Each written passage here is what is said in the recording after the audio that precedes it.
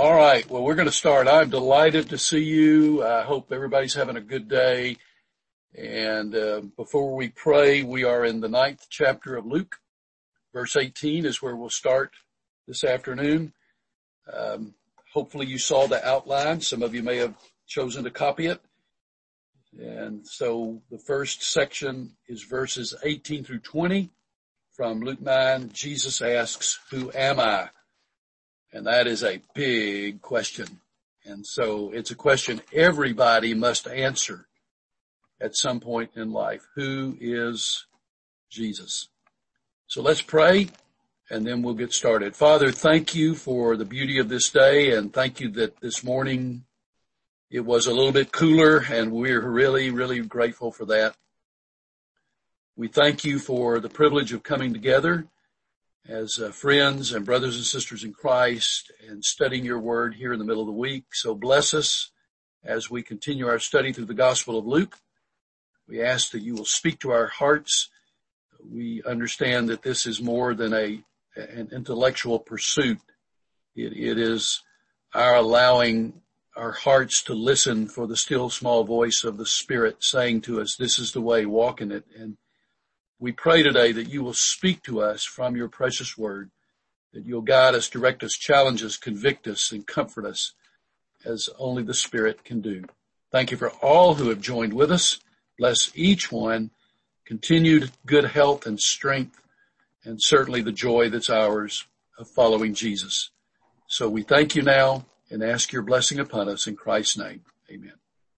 Andy, I hope, yes. I was just going to say really quickly, I just put the details in the chat, but the Fitzhenrys are inviting people to come by, drive-by visitations Friday night from 7:30 to 8:30 in their home. So if you need the address for that or anything, it's in the chat, but if you need it, you can get with me. But they wanted to be sure the tune-up people knew, for anyone that knew him. Thank you. We hate losing Jim. He's a good man, and his death was sudden, so I know Betty would appreciate if you know them. She would appreciate a card or a call or whatever, email. I'm sure that would be great. All right. 9th chapter, verse 18. Let's read it, and just 3 verses to start with, 18, 19, 20, and then we'll proceed from there. All right. Chapter 9, verse 18. Once Jesus was praying in private, and his disciples were with him, he asked them, "Who do the crowds say I am?" Now you'll remember Matthew gives a little more detail on this than Luke does. So they are at Caesarea Philippi. Really, they've taken a retreat. Jesus has taken the disciples there in a retreat. And so in the middle of that retreat, as Jesus was praying, he asked the disciples a very important question. And of course, you'll remember a lot more discussion of that in Matthew, the 16th chapter. So I would encourage you to go there later and get more detail. So who do the crowds say I am? They replied, some say John the Baptist, others say Elijah, and still others that one of the prophets of long ago has come back to life. But what about you, he asked. Who do you say I am? Peter answered, God's Messiah. Now you'll remember Matthew has it, Peter saying, you are the Christ, the Son of the living God. Now both of those are saying the same thing. But here Luke puts it in abbreviated form, God's Messiah. So let's talk about these few verses for a few moments. Jesus is really saying or asking his disciples, what's the word on the street? Or, since they've spent so much time around the Sea of Galilee, what's the word on the lake? Or the word around the lake? What are people saying? Now, you understand that there's a purpose in the question. And the purpose is not that Jesus doesn't have a clue what people are saying about him. He knows exactly what people are saying about him. But it is in order to engage his disciples in a critical conversation and to elicit from them their view of who Jesus is. And so as he asks, what are people saying? They give a variety of answers. John the Baptist, well, that would have required a resurrection, wouldn't it? Elijah, yes. And one of the prophets. But Jesus says, okay, that's what the street is saying, but what do you say? Who am I? And Peter gives the response. You know, Peter is often the first to answer. Sometimes his answers aren't very good, but this time he is spot on. He gives a great response. You are God's Messiah, or you are the Christ, meaning Messiah, the Son of the living God. Now, let's translate that to 2020. What about you? What do you say? If someone were to stop you on the street today and say, hey, I'm doing a poll, or a friend were to ask you, who is Jesus? What would you say? Well, a good response would be, he is the Christ, the Son of the living God. He is my Savior and my Lord. He gave his life on the cross for my sin. Yeah. He is the Son of God. He is God in the flesh. That's a decision. That's a question everybody's got to answer. Question everyone has to answer. And so I trust everybody on this site today has answered that question, and that you have publicly stated Jesus is the Christ, the Son of the living God. He is my Savior and my Lord. Well, we go on to the next verses, 21 to 27, and we find Jesus talks to his disciples about the cost of following him, the cost of following Jesus. So let's read those verses 21 to 27. Jesus strictly warned them not to tell this to anyone. That is the previous statement. Why? Why would he not want people to talk about it? Well, the time is not yet. There is much to happen before Jesus will ultimately be arrested, crucified, and followed by the resurrection. And so at this point, Jesus just wants this to be a discussion among him and the disciples. But in verse 22, he says, the Son of Man must suffer many things and be rejected by the elders, the chief priests, and the teachers of the law. And he must be killed, and on the third day be raised to life. Now pause for a moment. Picture yourself as one of the 12 disciples. What would you think about that response? Do you think that was likely disturbing? Maybe confusing? Maybe hurtful, not on a personal level, but hurtful in heart to think that this is what's going to happen to Jesus? Confusion? How can this be? No, this can't happen. So think as if you were one of the disciples for a moment. And then watch Jesus proceed as he says in verse 23, then he said to them all, whoever wants to be my disciple must deny themselves and take up their cross daily and follow me. Whoa, wait a minute. Just a pause, just an aside. Did anybody tell you when you came to Christ that the Christian life would be easy? That there would be nothing but laughter, joy, and happiness and prosperity and blessing? I hope they didn't tell you that, because you know by now that's not true. And Jesus wants his disciples to understand, if you're going to be my follower, then you need to know there is a cost to following Jesus. Now, salvation is a free gift of God, paid for by the blood of Jesus. But following him can be very costly. Do you see the difference? Following him can be very costly. Costly discipleship.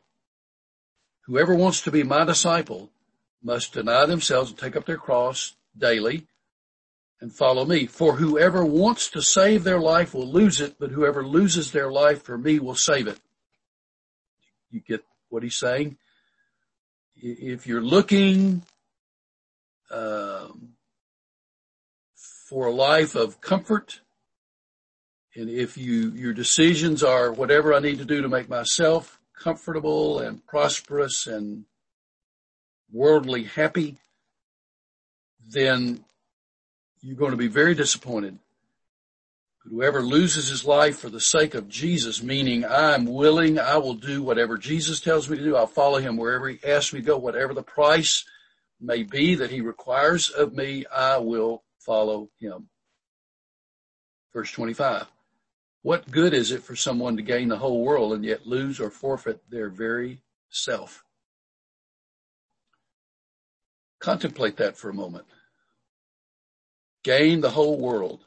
Have you ever thought what it would be like to be filthy rich? Most of us aren't. So have you ever thought what would that be like? Things you could do, places you could go, worldly pleasures, putting that ahead of everything else. Someone gains all that, but in the end, what have they gained? Nothing. What have they lost? Everything. Everything. Whoever is ashamed of me and my words, the Son of Man will be ashamed of them as he comes in his glory and the glory of the Father and of the holy angels. I truly tell you, some who are standing here will not taste death before they see the kingdom of God. So let's think about these verses for a few moments. He says, don't tell. You don't understand all this yet, so this is our conversation where Peter answered, you're the Christ, the Son of the living God. So he then tells them what it really means to be the Messiah and to follow the Messiah. You see, Jesus has not come to be a king who sits on a throne and runs out the Romans.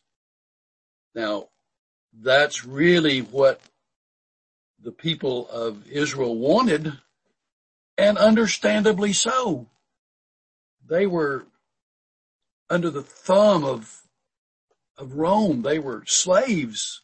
They belonged to the Roman Empire. And the thought of a Davidic-like king who would come and with the sword assume the throne in Jerusalem again and run the Romans out and establish the kingdom. Man, that sounds wonderful. At least that's the thinking. But a proper interpretation of the Old Testament makes it clear that's not the kind of Messiah the Messiah was going to be. He's not a king who comes to sit on a throne and run the Romans out of the country. He's a king who comes to die. He's a king who comes to seek and to save those who are lost. So Jesus wants his disciples to understand that. Now, honestly, they never quite got it until the resurrection and the events following the resurrection.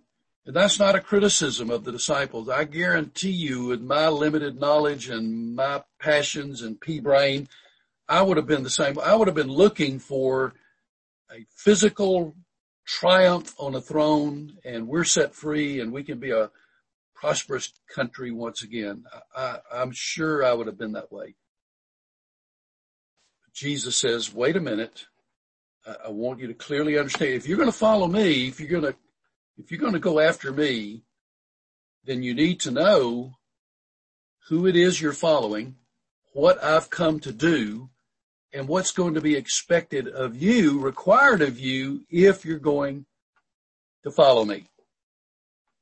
I'm a king, yes, but I'm a king who has come to die. The cross is followed by the crown. He dies for us, and we die with him. We die with him. Dietrich Bonhoeffer said, when Christ bids a man to follow him, he bids that man to come and die. So we die to self, and we live for Christ. We live with Christ because the Holy Spirit dwells within us. So we want to be clear what it means to be a Christian. It doesn't mean that God owes us a cushy life or a stress-free life or a life without opposition or even persecution. But just remember, the Christian is also the only person who at any given moment can say the best is yet to be. You understand that? Isn't that great? I mean, no matter what you're going through, you may be right in a period now when, man, life hasn't been any better. Things are going well and you're so thankful. You've got everything you need physically. Your health is at least decent and you're sitting pretty good. And you would look around and say, you know, this is the best time in my life. And if that's true, then rejoice in this. The best is yet to be. Or it may be for some of you, this is the hardest time you've ever been through. Your health is not good. You're in pain. Perhaps monetarily, you're really not doing well right now. You're trying to just hold it together. Or maybe you are one who is in a situation where family or friends don't love Jesus and they are giving you a hard time because you're a follower of Christ. So this may be a challenging time for you, but understand that's what Jesus said would happen. But remember, the best is yet to be. So this too will pass. This will not last forever. The best is yet to be. We are following Jesus. It's almost as if we're in a parade, following behind Jesus. He is at the head of the parade, carrying a cross, and we humbly follow behind him, also carrying our own cross. Whatever that may mean for you or for me, denying self, taking up our cross, and following Jesus. We've been going through Galatians. In Sunday, we've interrupted that for now, but let me read 3 verses from Galatians. Galatians 2:20. You know this one. I have been crucified with Christ, and I no longer live, but Christ lives in me. The life I now live in the body, I live by faith in the Son of God who loved me and gave himself for me. That is a great verse. Chapter 5, verse 24. Those who belong to Christ Jesus have crucified the flesh with its passions and desires. The flesh no longer controls me.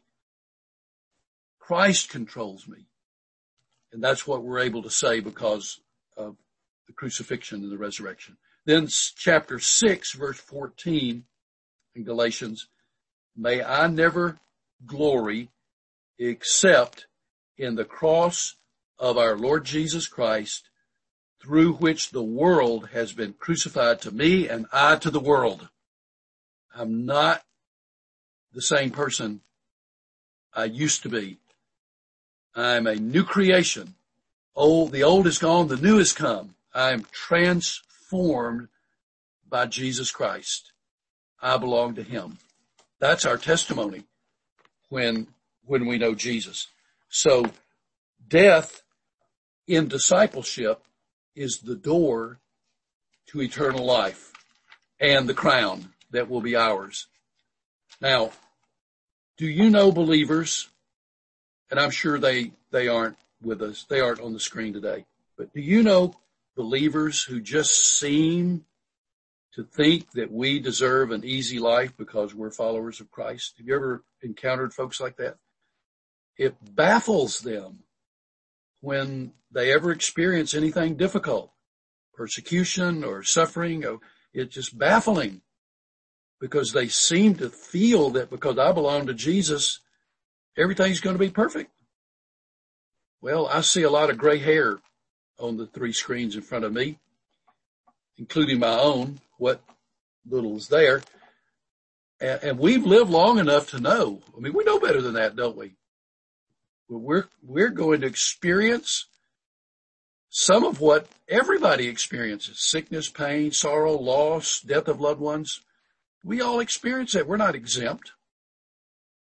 And not only that, but we experience sufferings that are unique to being a Christian, things that come with our willingness to stand for Christ in the face of those who don't like what we stand for and will exert pressure to try to minimize you or even remove you from the scene.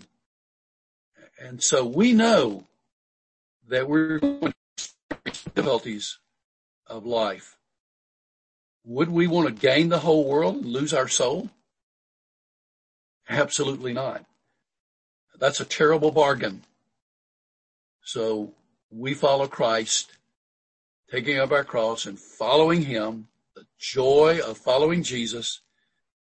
And we know that we will not ever be ashamed of Christ, no matter what. No matter what. Now in the 27th verse, he says, "Truly I tell you, some are standing here who will not taste death before they see the kingdom of God."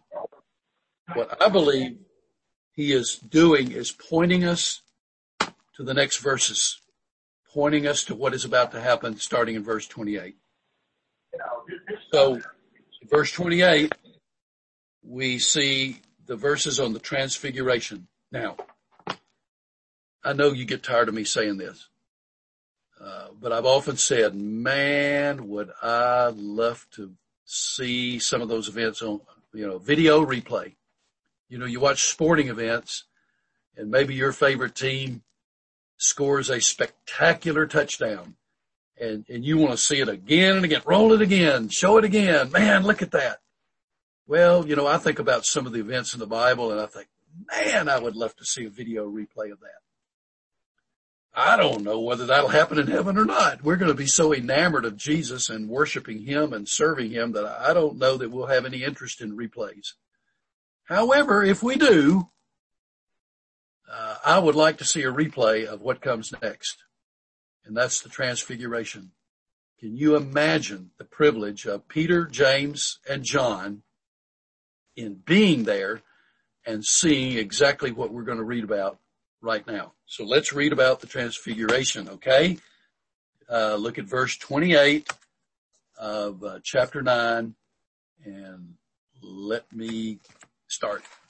About 8 days after Jesus said this, so 8 days after the preceding verses, he took Peter, John, and James with him and went up into a mountain to pray.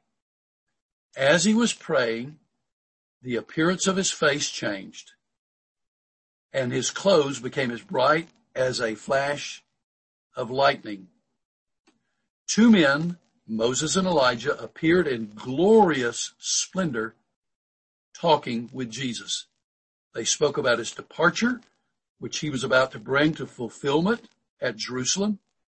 Peter and his companions were very sleepy, but when they became fully awake, they saw his glory and the two men standing with him. As the men were leaving Jesus, Peter said, "Master, it is good for us to be here." Now, I love this. I love Peter's, I just love his openness.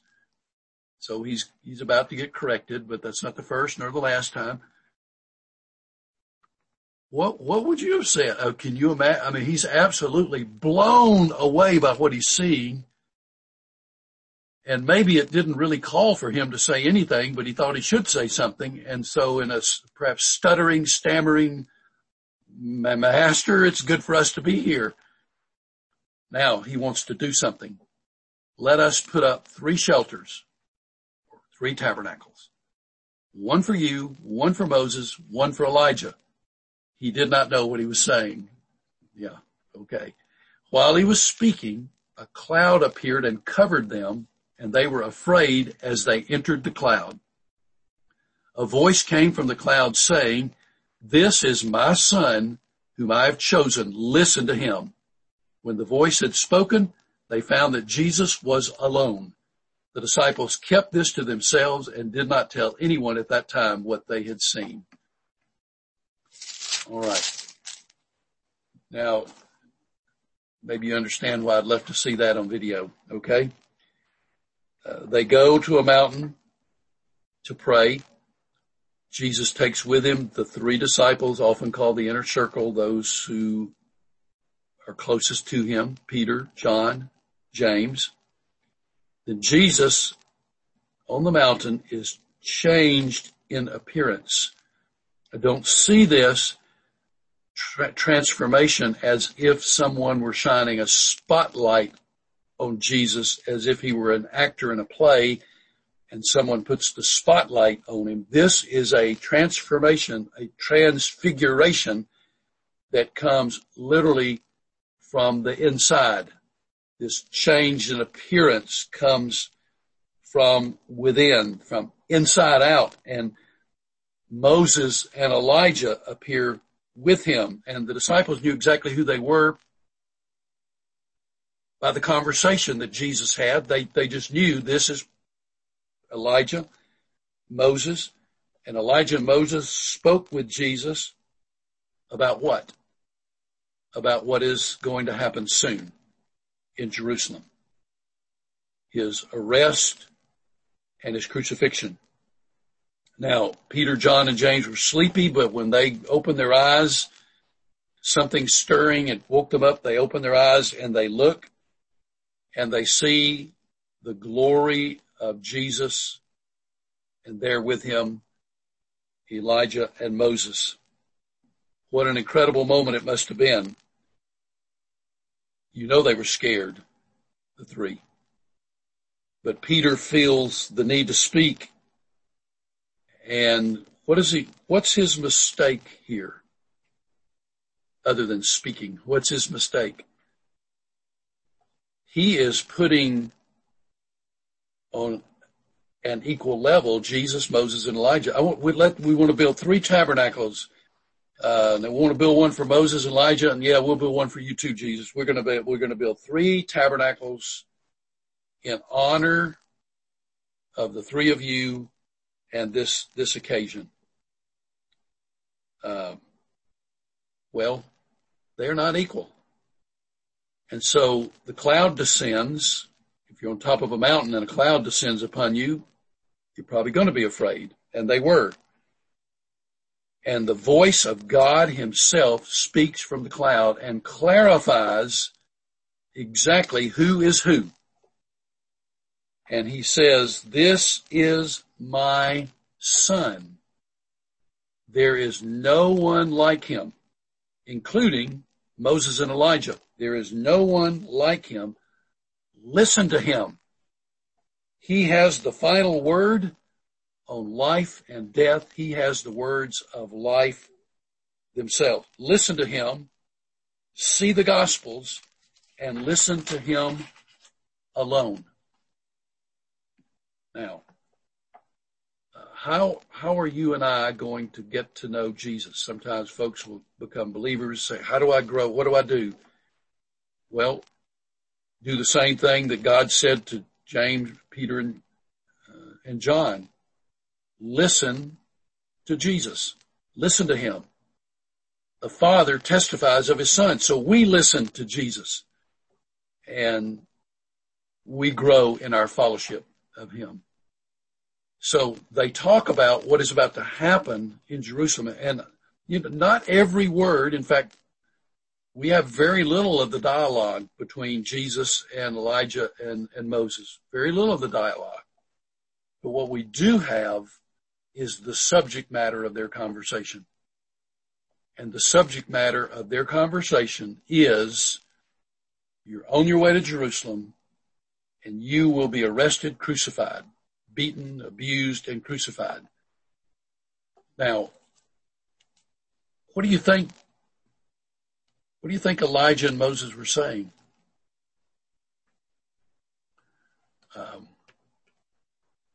Honestly, I don't want to pretend to know because I don't, but I think there's a good possibility that Moses and Elijah were offering encouraging words to Jesus.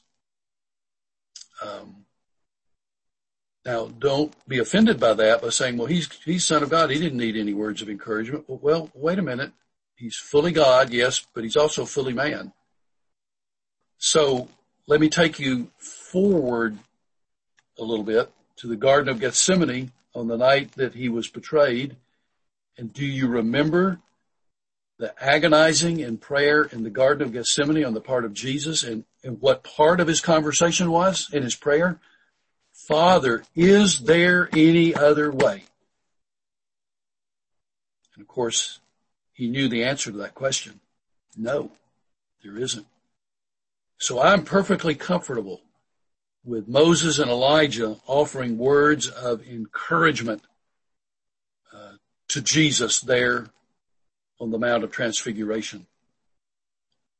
And Jesus sets his face like flint for Jerusalem and will not be deterred in his journey that will take him to the cross.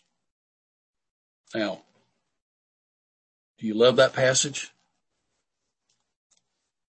That's an incredible passage of Scripture, the Transfiguration. Now, let's keep on going. You know, somebody the other day, I knew the question would come after I announced my retirement. The question came, are we going to finish Luke by the time you walk off? All right, next chat. Oh, I guess you want me to answer that question, don't you? We're sure going to give it our best. That's for sure. All right, so let's look at Luke 9:37, the demon-possessed boy. All right, here we go. The next day, when they came down from the mountain, a large crowd met him. A man in the crowd called out, "Teacher, I beg you to come and look at my son, for he is my only child. A spirit seizes him and he suddenly screams, and it throws him into convulsions so that he foams at the mouth. It scarcely ever leaves him and is destroying him. I begged your disciples to drive it out, but they could not." Then Jesus replies, "You unbelieving and perverse generation," Jesus replied, "how long shall I stay with you and put up with you? Bring your son here." That's pretty hard words, isn't it? But is it not true? Has he not said over and over and over again, you've come out to see me, to see a miracle? And so now watch what he does as he comments to those who were there, and then as he does what only Jesus can do. Look at verse 42. Even while the boy was coming, his father's bringing him, the demon threw him to the ground in a convulsion. But Jesus rebuked the impure spirit, healed the boy, and gave him back to his father. And they were all amazed at the greatness of God. You know, maybe you've never dealt with this, but a lot of us here on the screen have been Christians a long time. We've read the Bible and many times, and we've read these stories many times. You know, what concerns me is when we read a story like this and we stifle a yawn and move on to the next story. Don't ever do that. Do you see the wonder, the incredible wonder and awe and majesty in every story of the miraculous, including this one? Can you imagine the fear that was in the heart of the people as they saw this young boy thrown to the ground by the demon that it was inside of him, and how the boy foamed at the mouth, and it's scary and it's frightening, and is he going to die? What's going to happen? And his dad is terrified and horrified.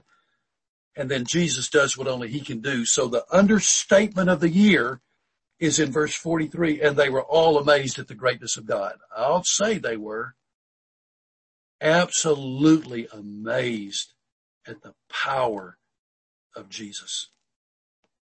So put your arms around these stories of the miraculous and let it speak to your heart about the power of Jesus. Now, is God still in the miracle business? Yes, he is. God can do what God wants to do. But remember, there is a difference between now and 2,000 years ago. We have the completed Scripture, the testimony and the witness of the Holy Spirit to the majesty of Jesus. And so we think often, why doesn't Jesus do these same kinds of miracles today? Well, he does. But we have the Word of God, the written Word of God, to guide us and point us and direct us and others to Jesus. But God is still at work in this world, doing incredible and wonderful things. You know what I think the problem with a lot of sophisticated Westerners? We see God do great things and we don't give him the glory. We just think, oh, well, how about that? We don't even attribute it to him. This blooming coronavirus, man, are we ready to get rid of this thing? It's altered our lives. And not to mention the sickness and death that it brings. But my wife and I pray every morning and every night for an end to this virus. And our pledge to him on our part has been, when it happens, however it happens, we're going to give you the praise, the honor, and the glory. When will it happen and how will it happen? I don't know the answer to that yet, but I believe with all my heart it will. Some have said it'll be a vaccine. Okay. I guarantee you man's not going to find a vaccine without God prompting and moving and making it happen. And so the power, the honor, and the glory are not going to go to researchers in a lab on our part. The glory and the honor is going to go to God. Well, I could chase some rabbits, but I'm not going to do that. Let's think about these verses. The father and his boy. It's a terrible tragedy. How did this happen? We don't know. How did this demon come to live inside this boy? We don't know. Is there some sense in which his father dabbled in the demonic and brought this on his household? We don't know. Did God allow it to happen so that he could be glorified on this occasion? That's a possibility. We don't know, but it happened. And now God's going to demonstrate clearly his power through his son Jesus. The disciples had tried and failed from a lack of faith. Jesus acts and the audience is amazed. He casts out the demon, gives the boy back to his father in what had to be a very tender moment. If you can picture this father receiving his son back into his arms. Now, Jesus pulls the disciples aside and he said, let's have a conversation, guys, about this. So I want to keep going. The second part of verse 43, while everyone was marveling at all that Jesus did, he said to his disciples, so here's the teaching moment. Listen carefully to what I'm about to tell you. The Son of Man is going to be delivered into the hands of men. Does that puzzle you? Did the disciples think, okay, Jesus is going to give us a formula by which we can do this? They've just seen an incredible miracle, and yet he takes the teaching moment and transitions it to say, listen carefully, I'm going to be delivered into the hands of men. That's what's going to happen soon. Verse 45, they did not understand what this meant. It was hidden from them so that they did not grasp it and they were afraid to ask him about it. They're so awed by his words and the majesty of the moment that their tongues are tied and they don't even ask Jesus any questions about it. Now, it will all become clear soon enough, but right now it isn't. Now, let me make it clear. The arrest of Jesus and his crucifixion should not have caught the disciples unaware. It did, but it shouldn't have. Why shouldn't it? Because he had numerous times told them what was going to happen. For instance, in this chapter alone, not to mention other chapters, Go back to verse 22. The Son of Man must suffer many things and be rejected by the elders, the chief priests, and the teachers of the law, and he must be killed, and on the third day be raised to life. Now, let that sink in a minute. Then go post-resurrection. Remember when the women came back from the tomb and said, he's not there, he's risen. And what was the response they received? No, that can't be. Astonished they were. And so, of course, Peter and John ran off to the tomb. But Jesus had said, I will be crucified and I will be raised to life again. Now, again, don't see me as a critic of the disciples or hypercritic of the disciples.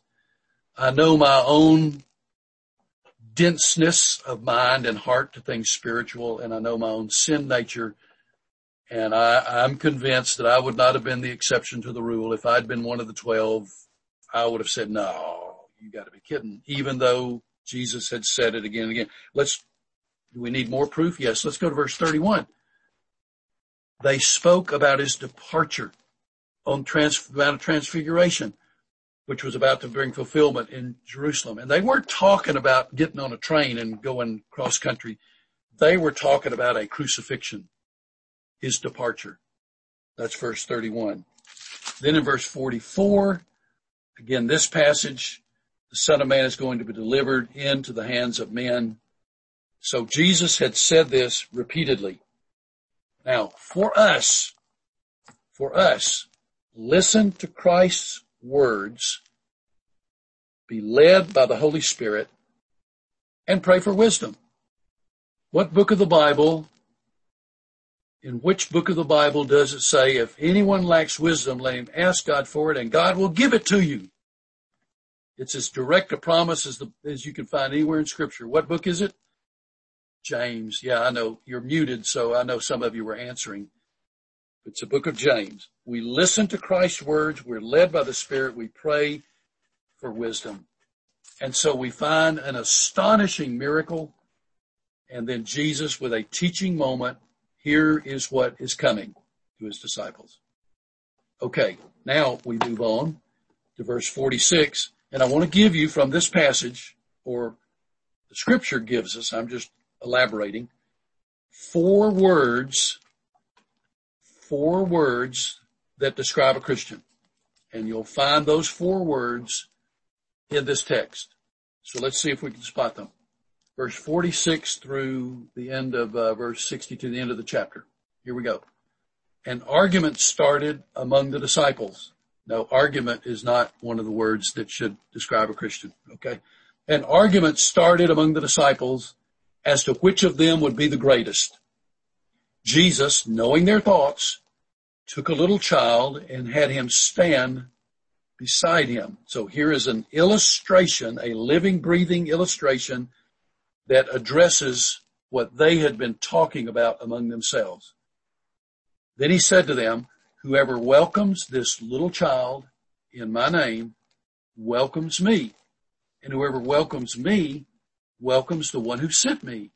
For it is the one who is least among you all, who is the greatest. I wonder if they blushed with embarrassment. Master, said John, we saw someone driving out demons in your name, and we tried to stop him because he's not one of us. Do not stop him, Jesus said, for whoever is not against you is for you. As the time approached for him to be taken up to heaven, Jesus resolutely set out for Jerusalem. And that's the words, his face was set like flint, come from here. And he sent messengers on ahead who went into a Samaritan village to get things ready for him. But the people there did not welcome him because he was headed for Jerusalem. So Samaritans and Jews. We'll talk about that really briefly. You're already pretty familiar with that. When the disciples, James and John, saw this, they asked, Lord, do you want us to call fire down from heaven to destroy them? Sons of thunder. But Jesus turned and rebuked them. Then he and his disciples went to another village. And as they were walking along the road, a man said to him, I will follow you wherever you go.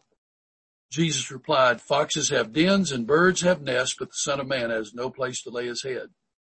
He said to another man, follow me. But he replied, Lord, first let me go and bury my father.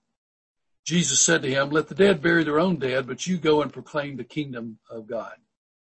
Still another said, I will follow you, Lord, but first let me go back and say goodbye to my family. Jesus replied, no one who puts a hand to the plow and looks back is fit for service in the kingdom of God. All right, here's the first of the 4 words that describe a Christian. And they are in verses 46 to 48, and the word is humility. Humility. Pride and Christ follower don't go together. Pride and discipleship would be oxymorons, that they don't go together. Now, there's an amazing argument taking place among the disciples. Who's the great? I mean, this is childish, which is exactly why Jesus sets a child before them. Their argument is childish and ridiculous. So Jesus wants to teach them a lesson that in following him, we are to live in humility and exemplify humility before others. He turns worldly thinking upside down. Humility describes the Christian. A lot of books today written about how to exceed, how to excel, how to be great, how to get rich. And you'll have a hard time finding in the book, at least in a positive light, the word humility or humble. Likely won't find it. But Jesus takes the worldly way of thinking and turns it upside down and says humility marks the Christ follower. The messenger is always lower than the message. We as messengers are subservient to the message. And the main thing is not the giver of the message, us, but the God that is in the message. That's the main thing. So, oh my goodness, where did the time go? Let me hurry. Boast in the Lord, not yourself. Paul said that. I don't glory in myself. I glory in Christ Jesus, my Lord. So humility is the first word that marks a believer. I'm going to give you the second word, and then we'll have to get numbers 3 and 4 next week. Here's the second word, mercy.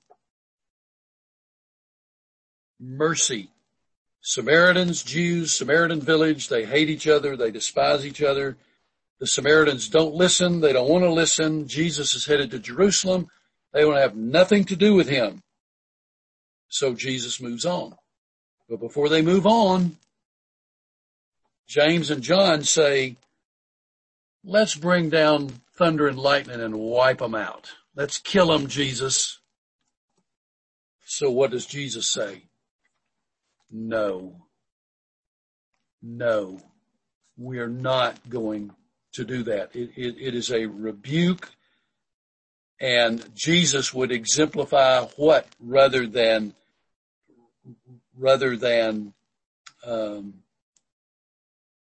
bringing destruction. He talks about the importance of being gracious and merciful as Christ followers. So, I skipped a word. So I got to go back and get number 2. Mercy was number 3. So we're already ahead of the game. Let me go back to number 2. I skipped it in my notes. Cooperation marks a Christian. What? Yep. Verses 49 and 50.